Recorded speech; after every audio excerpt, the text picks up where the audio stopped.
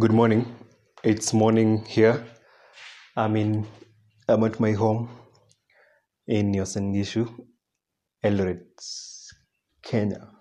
We went for the Easter break, so it's morning. But I know you may listen to this at a different time. So, hello. Today we're going to do the topic on self-improvement or self-development.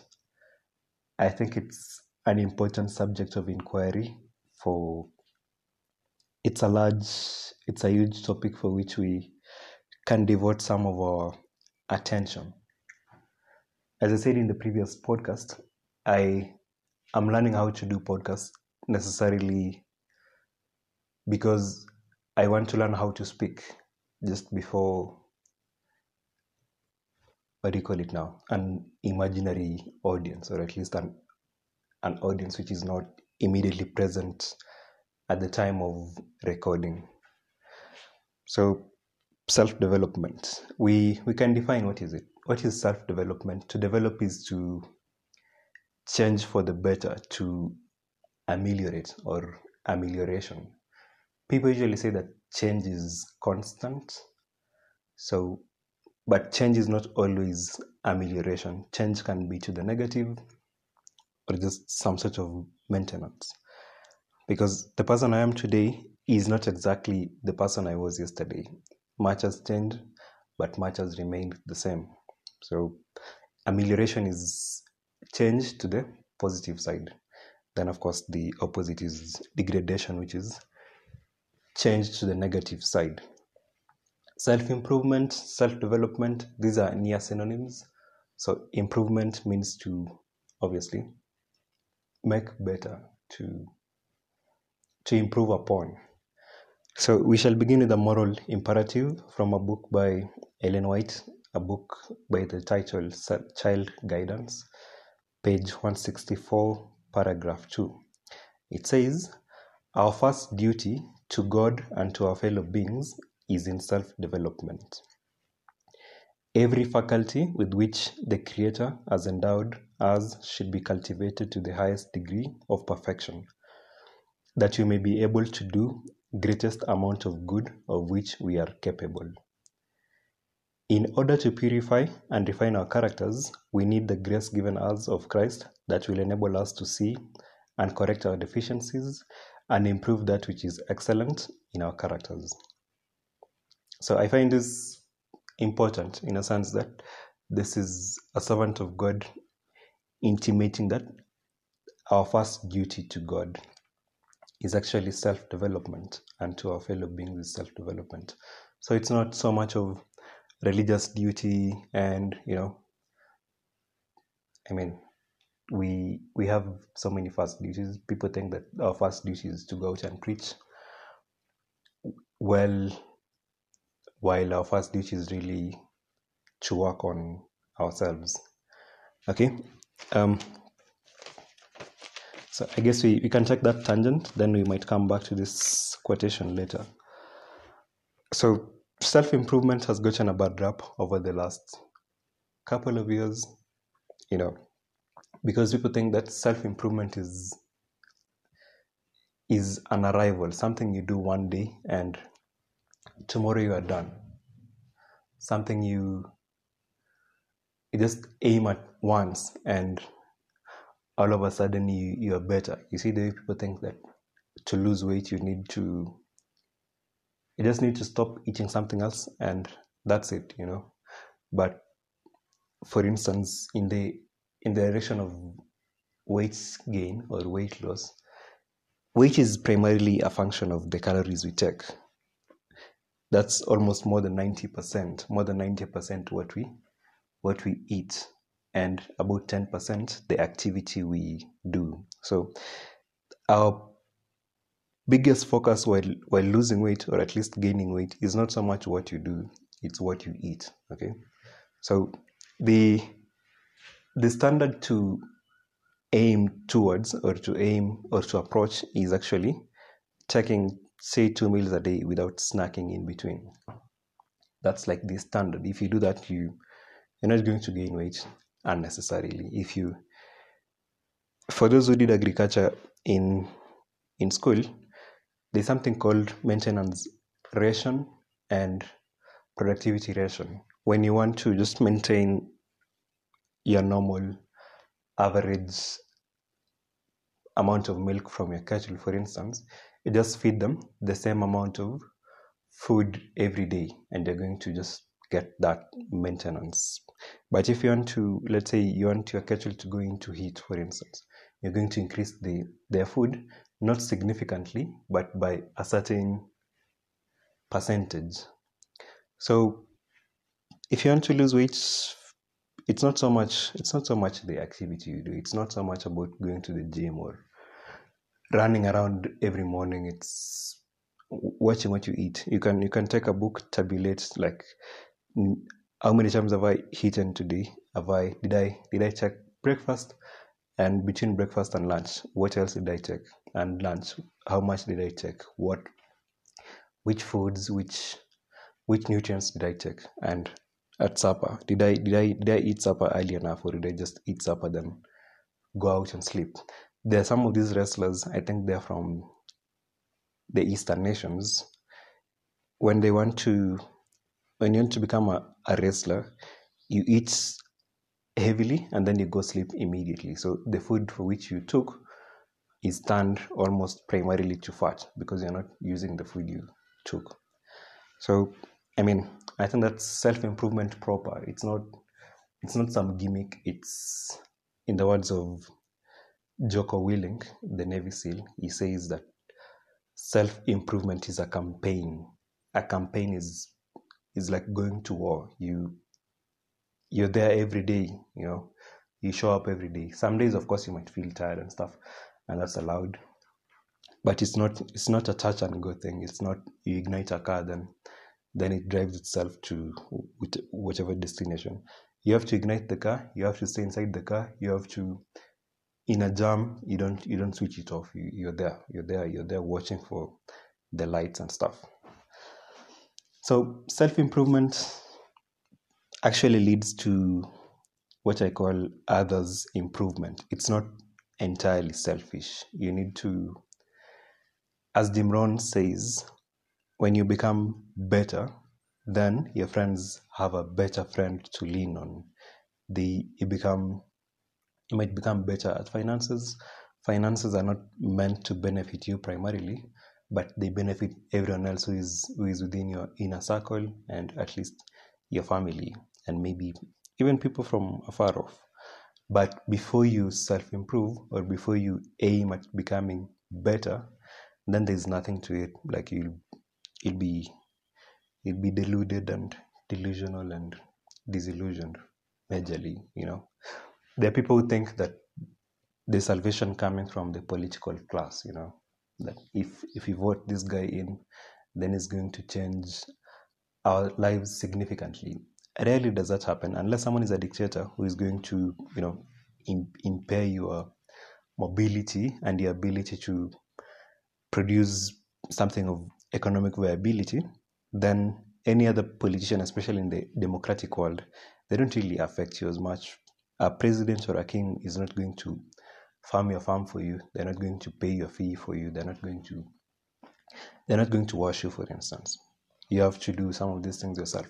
What they can do, they can build better roads, maybe better hospitals. They can provide, as in the archetype of the king archetype in Masculinity by Robert Moore and Gillette. The work of the king is just to provide an environment for things to prosper, So that's the work of a president, or at least a king for that matter. It's not so much to peer into your personal life. Your personal life is called your personal life for a reason. It's yours to look into, and maybe God's to weigh or to judge. So I have some self-improvement leads to the improvement of other people. Other people, may improve you, but also almost always rarely. People change primarily via two reasons, at least according to Jim Rohn: via inspiration and via desperation. I think people who drink, at least we see them in hospital. And then there's this notion that things are relative, something is just contextual. Like drinking alcohol is not is neither good nor evil. It's something which depends on the situation. But I believe in moral objectivity, where alcohol is bad, fornication is bad or evil, for instance, and then the other things are good. So no matter what people say, we usually see very many drunkards come to our hospitals, and they're not abnormal people. They're not people with bad genes. They're just people like you and me. Actually, in the psychiatric wards, we actually find other doctors. People who use drugs and they got drugged into psychosis. Yeah, just imagine people can lose their usefulness for something which they propounded for. No matter how much you say, narcotics are bad for your health and for everybody else's. So it's not moral relativism, it's moral objectivism. There's such a thing as right and wrong. There's such a thing as good and evil. This postmodernist culture of ours is going to, like it has done in previous nations, it's going to turn its negative side on ourselves, and it won't be really good. So self-improvement, according to me, have three stages, so to speak. I got this from the book Grit by Angela Duckworth, but I've read every other book for which she mentions this comes from. So according to me, self-improvement is primarily a function of mindsets, and then 2, a function of optimism and pessimism, and then number 3, fortitude, follow through, or grit. So 1, how do we change, or why do we change, or why do we self-ameliorate or self-improve or self-develop? Because of our mindsets. So according to the book Mindsets by Carol Dweck, she should be a professor of sorts. She says there are 2 mindsets for which all of us are that we have. There is the growth mindset, and then there is the fixed mindset. So I'll ask you a question. Do you believe that your intelligence is something deeply set within you, or is it something which can be changed significantly?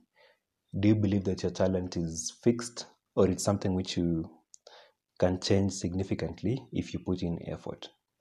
Do you believe that your character is something which you're born with, or is it something which you acquire over the ages and something which you may change over time? So if you believe that it's something which you can change over time, you're more likely to have the growth mindset. And if you believe that these things are basic qualities about yourself which you have very little chance of changing, then you have more of a fixed mindset. So just to say, all of us have a fixed mindset, some sort of a basic fixed mindset within ourselves. When we usually wish that if somebody says something mean to us, we'd be like, oh, I understand you, maybe you had a bad day or something. But naturally, when somebody says a bad thing to us, we get defensive, we might even fight someone. So we are all, after all, human, We are human, all too human, if I can quote someone else. And then we also have an inborn growth mindset. When we see a child, for instance, who is trying to learn how to walk, for instance, we encourage them. We're like, okay, it's okay, you fell, you can rise up again. Whenever we see someone who's struggling, we tell them, we know this thing, we've been there, so get up again. We are with you, we are watching, we are going to help you. So, but these things usually play out in our inner world a lot compared to the outer world. If someone suffers in the street, we are very likely to help them. But if I myself am suffering, let's say I got some disease, I'm not likely to go to the hospital, I'll be like, oh, let me watch, let me see how this goes. I think there's a book by Jordan Peterson which he was explaining why some people who get transplants are actually unwilling to go on with medication, and he was proposing that deep down we have some self-loathing with our own selves. In fact, some book which I read some time back actually said the difference between a robot and a human being is that a robot can look at a mirror and recognize itself, but a human being will look at a mirror and hate that which it sees on or in the mirror. So I think that's the major difference between robots and human beings. Human beings can hate that which they see. Back to the book which I quoted previously, to get, let's say, a kidney transplant, you need like a lot of things to happen just before that occurs. You need to find a suitable donor, you need to pay a lot of money, you need to have like a battery of tests, then highly qualified doctors to, do the surgery. And then the surprising part is these guys who get these kidneys, for instance, usually from the relatives, or at least the body organs from the relatives, they usually willfully stop taking their drugs, these drugs which are meant to reduce the autoimmune responses, or what do you call it, graft rejection. Our bodies naturally detest anything which is foreign to us. So imagine all the things you do to get someone to have a kidney, and then they stop taking drugs. So while you might look at their activity as evil, we ourselves are more like them. We, I've been addicted to stuff before, and I know everything about addictions. I know addictions are bad. They're not meant to benefit me, but I was addicted all the time. It's in medical school. Actually, not many students. A percentage of students actually use drugs and alcohol. They're like, okay, so you guys don't know these things are bad. Of course, we know. We've studied. We read these things in class, but the fact that we actually willing to do the opposite of what we know actually shows that this is a common human trait. Best case scenario, or at least best example, is the way a student knows that if they don't study for an exam, they're going to fail. But they don't study. They don't study anyway. They wait for like the last minute, then they study. Then it's a feverish attempt, a febrile attempt. Then we pass. Then we for the next week we feel really bad. We go back to our alcohol. Then the cycle repeats again.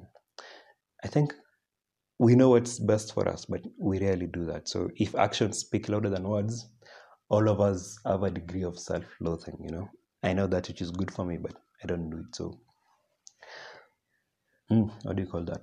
So growth mindset is the belief that any skill, any ability is actually plastic, is actually malleable. It can be changed significantly. From the age when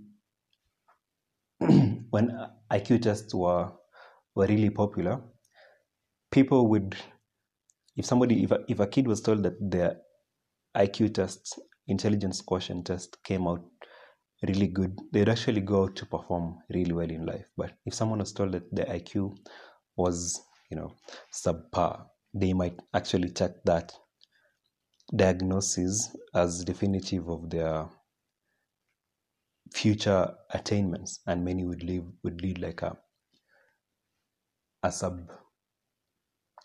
subnormal life which is below that which they could attain. But we've come to the age of where intelligence actually has many definitions, or at least has many parts. There's kinesthetic intelligence and stuff. I believe that intelligence is the ability to acquire information. Basically that. I think that's what you usually mean by intelligence, not the bodily intelligence and stuff. But of course there are all those things, musical intelligence and stuff, which I still think it's just acquiring information. You can't learn music just because you're born with I don't know what, but you have to learn all those tones, all those musical notations and stuff. You're not born knowing them. No child is born knowing their name, after all. But some people naturally gravitate towards learning music. I think I learned somewhere from it. Maybe it was YouTube. You see the way people who have like big muscles are allowed to compete among themselves in weightlifting. So in the same way, people who are hyper intellectuals, so to speak, hope that's not pejorative, hyper intellectuals are allowed to compete among themselves to weigh their own ideas, to bounce off ideas, as iron sharpens iron, so does a man make another man better. So if you live with your own ideas and you never share them with other people, it's very likely that you might sink into some delusion. Delusion is at least believing that something is, it's some form of bigotry where you think that you're always right, the way dictators sink from paranoia to madness. So it's almost always because you never subject your ideas to the test. No one questions you. You just sleep today, then tomorrow you wake up and you think just because you thought of the idea, then it's correct, which is almost always false. Ideas need to be bounced off. There needs to be some form of competition. If you cannot defend your idea, then you probably don't know it. So growth mindset, every ability, every skill is largely, hugely malleable, hugely plastic. You can change your intelligence significantly.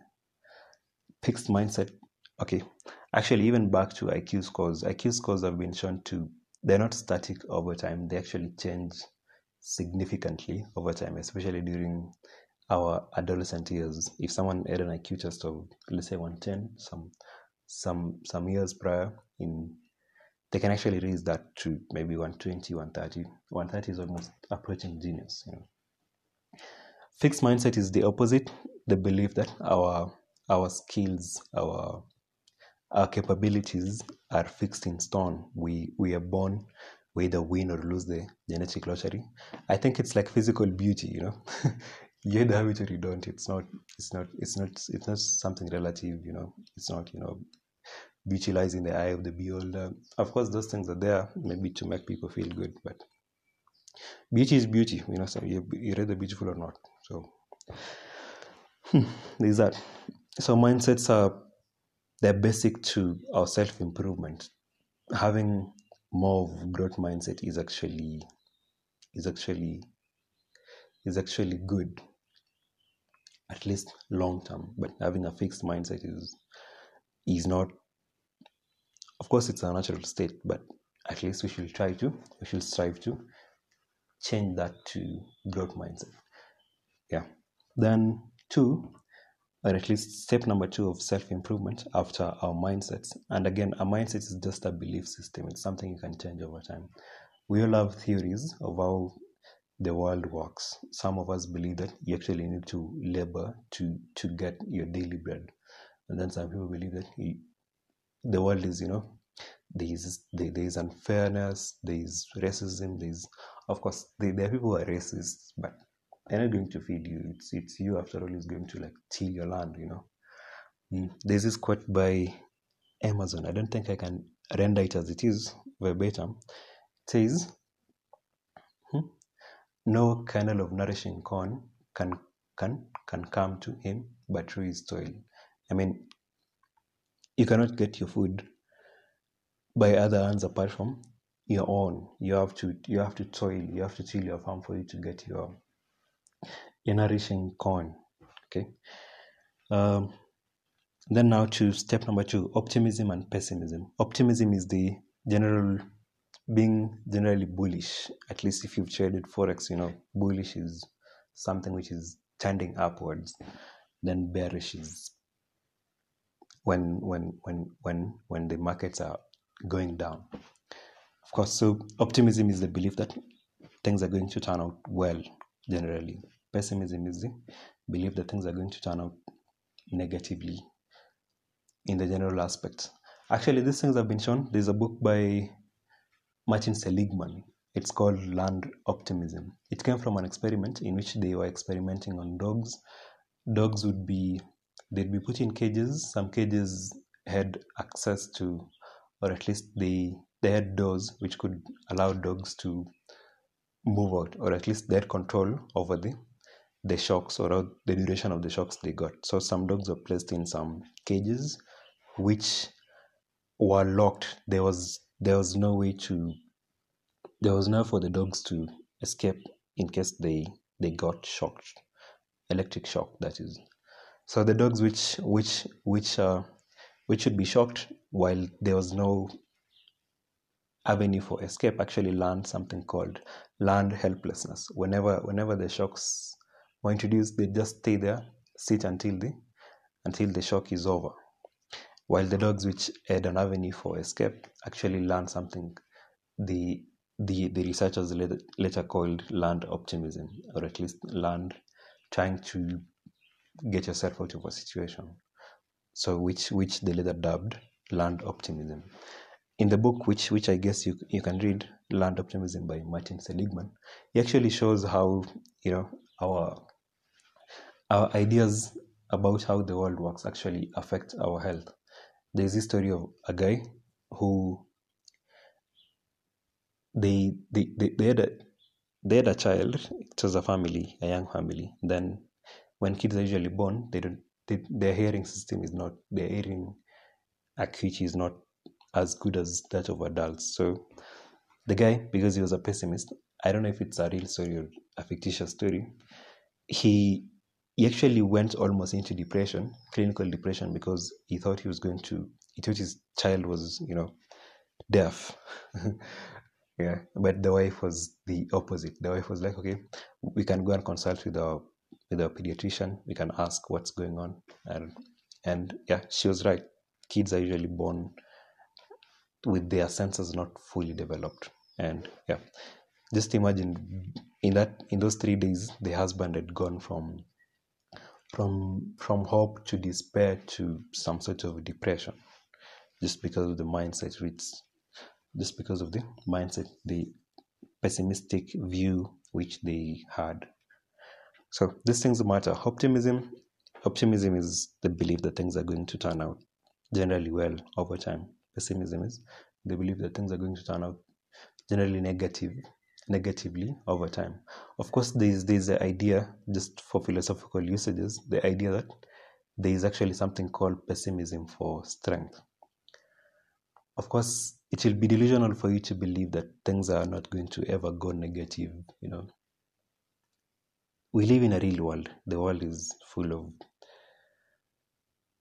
negative experiences. So to believe that things are just going to turn out well for all of us all the time is, it's impractical. And then there's also something called toxic positivism, toxic optimism, so to speak, where you just believe that things are must turn out well all the time. Is it Pollyannism? Being a Pollyanna, expecting that things are never going to go wrong again. Like, that's wrong. We actually need some sort of a balance where you believe that you might actually go hungry tomorrow, so you have to at least till your land. You have to tend to your garden, because nobody knows, things might go wrong.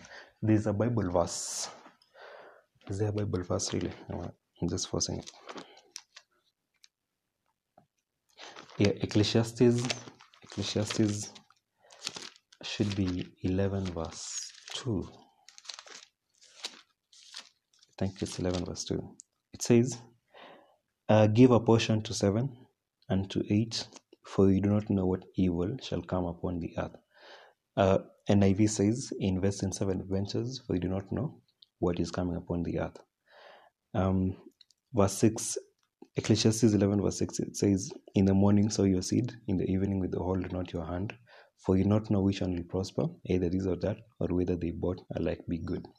And Ecclesiastes chapter 12 actually says that, you should worship, or at least try to know God in your youth, because evil days are coming. So it's good to be aware of that. It's good to save for your retirement. It's good to save for, you might have kids someday. You might actually get sick long term over time. So be prepared, at least watch your health, So that's optimism and pessimism. Surprisingly, growth mindset leads to optimism. Fixed mindset leads to pessimism. I think you've seen people who try to maintain a certain facade that their families are doing well, they are doing well. These are the people who usually crumble. These are the people who usually crash. They cannot be vulnerable, so their hearts cannot be open to the world. If you walk around with such ideas that you are invincible, then the world is going to break your feet. Then the last step, at least in this model of self-improvement after mindsets and pessimism and optimism, is actually grit or fortitude or follow through. It's been shown that the kids who actually perform best over time are those who have grit, are those who are able to persevere under challenges, or those who are able to follow through with fortitude, with some sort of gusto when things go wrong. Our natural reaction when you fail is not I'm going to rise again. It's we actually feel sad when things go wrong, as they sometimes will. We're supposed to feel bad. That's our natural reaction. But again, to pretend that we don't feel this thing, that we are the best guys, we are immune to pain, like that's foolish, that's idiotic. So grit, fortitude, there was a study, or at least people have been trying to find out which kind of people are going to stay in the army, or at least the Navy SEALs and the Green Berets, and how do you call this? I forget the primary study in the book Grit. It was from a certain people who are in West Point. What do they do? So they're trying to study which kind of people are going to stay, because the attrition rate, or at least the people who are going to drop out from such a school of learning, like it was still significant. You do a lot just to get into that school, West Point, and then people just drop out like within the first 6 months. So they wanted to know what kind of people are going to stay and what kind of people are going to drop away. There are similar studies by Jordan Peterson, for which he says that the people who are highly conscientious were likely to stay, while those who are not conscientious are likely to drop out. And then there are a series of studies by Angela Duckworth, which says that people who have fortitude were likely to stay. So I think these studies do not conflict. People who have fortitude are also people who have grit, and they're majorly conscientious. So I think these studies are, what do you call it? They confirm each other. They are not conflicting theories. So grit is an important factor. You need to persevere when things turn south. Okay, this is something which you can learn. We are not born with it, but something which we can learn. I think the one part which I had yesterday on hope, at least I think it's a chapter from the book, is it actually depends. The time in which you learn challenges actually matters. For instance, rats, which it was majorly an experiment from rats, the rats which were exposed to suffering when they were in their adolescent years, in their adolescent weeks, were likely to they got some sort of immunity to setbacks, and when they're exposed to some big challenges over time in their adulthood, they did not succumb to physical deterioration as the adult rats would. So the implication was, for human beings, it actually matters when you meet like significant challenges. If you meet them in your adolescent years and you overcome them, then you somehow have some immunity to great failure. If you can fail when you're young and persist, that's going to help you long term. But someone there's a term by people called fragile perfects, people who've never failed before. Whenever they fail, they're going to fail like really significantly. I guess I was such when I was in high school, because the first time I failed, my world sort of collapsed. Because I had defined myself primarily via my academic attainments, and the first day I hit failure to my face, it was really significant. So this is it on self-improvement. Again, back to the quote by Ellen White. She says, our first duty to God and to our fellow beings is self-development. So we're actually doing it out of duty, not out of respect or something. We just want, it's duty, It's, when you go to heaven, you want to be like, God, I did podcasts, I did YouTube videos, so admit me to heaven. It's God will be like, that was your duty. That's what I expected you to do. That which Christ did. He said somewhere that all I do, that which I do, it is my Father who sent me to do it. So all the good which Christ did was actually just duty. It was not out of compulsion or out of some heroic motive. So our first duty, we're doing self-improvement, or at least we are aiming towards self-improvement out of duty. It's not out of a desire to please anyone or to make money. So our first duty to God and to our fellow beings is self-development. The best way you can be of gainful use to the people around you is actually via self-development. If you can learn your own emotions, you can learn what it means to be emotionally intelligent, what it means to be there to someone who's lost, let's say, their relative. I mean, how to grieve, how to face your pain. Then you're going to be overall a better human being. There's, again, back to Jordan Peterson, actually says that our highest goal should be to improve being. It's not to make money. Again, the highest goal of life is not to make money. It's to improve lives for other people, to improve this collective thing called being, to make life better for ourselves, for other people, and who knows what. That sometimes this means to teach people how to suffer bravely. I think that's a quote from, or at least a phrase from Viktor Frankl, who went to the concentration camps of the Nazis. So our first duty to God and to our fellow beings is in self-development. Every faculty with which the Creator has endowed us should be cultivated to the highest degree of perfection. So the faculties we have, from our voice to our minds to our physical abilities, they should be cultivated to the highest degree of perfection. Why? That you may be able to do the greatest amount of good of which we are capable. So if one could die, let's say, having achieved 90% of the things they're meant to do, if they self-improve, maybe they might achieve 91%, and that's significant. If you change like 1% of what you could achieve in a lifetime of 70 years, that 1% is really significant. If let's say somebody was going to achieve 10% and then they change that to 20%, that's really significant.